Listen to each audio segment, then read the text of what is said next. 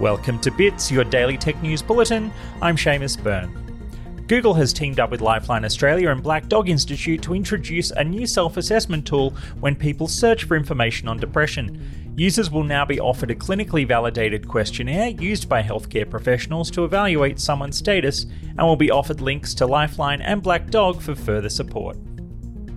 Samsung has announced it will be taking a year off from releasing a new Galaxy Note handset in 2021. At its annual shareholder meeting, Samsung Mobile chief DJ Koh said, quote, "It would be a burden to unveil 2 flagship models in a year." Koh said the company still aims to release another Note in 2022.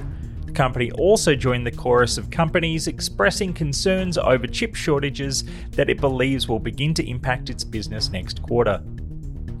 Facebook Groups is getting an algorithm overhaul in an attempt to get groups to better police their own content and reduce the spread of content from groups that break its rules.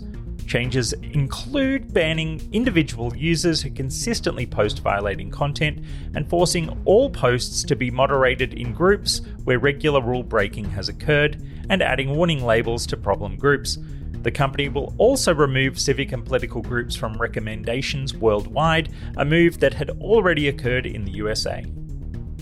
How bad is streaming an hour of Netflix for the environment? A new tool developed by the University of Bristol in the UK is helping to do the calculations and in the process help Netflix and other digital companies reduce their carbon footprint. According to Wired, the D-Impact tool will help companies in video streaming, advertising, publishing, and business intelligence sectors analyze their emissions, including those of their suppliers and customers in the delivery and consumption of their services. The answer to that question, according to D-Impact, is that Netflix uses roughly 100 grams of CO2 per hour, which is like driving your car around half a kilometre. Uber is now officially treating its drivers in the UK as workers. After it's lost its efforts to avoid doing so in the British Supreme Court, the company has officially made the transition to paying workers a minimum wage, vacation pay, and a pension scheme. However, while the Supreme Court had clarified that the wage timings should work from the whole time a driver is logged into Uber, the company is choosing to only pay drivers for the period in which they have accepted a ride until the passenger is dropped off, so this case is probably far from over. What exactly do you own when you buy an NFT? Software engineer Jonty Waring analysed the blockchain reference points of a number of NFT sales, including the US $69 million Beeple artwork sold by Christie's, and found the tokens are pointing to URLs that are hosted by the startups involved with selling the tokens. If these companies don't last, neither will the reference points. Site checkmynft.com has found many NFT links already failed to load.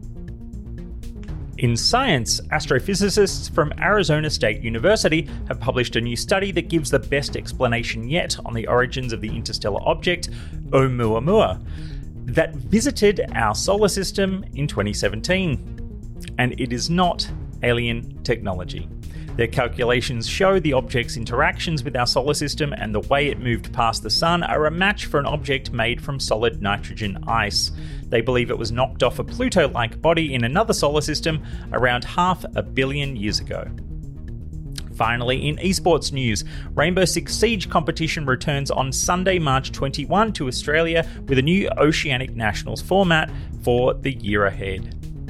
The $100,000 tournament will take place over 3 stages throughout the year, with 8 teams competing for the prize money as well as for qualification to seasonal international tournaments.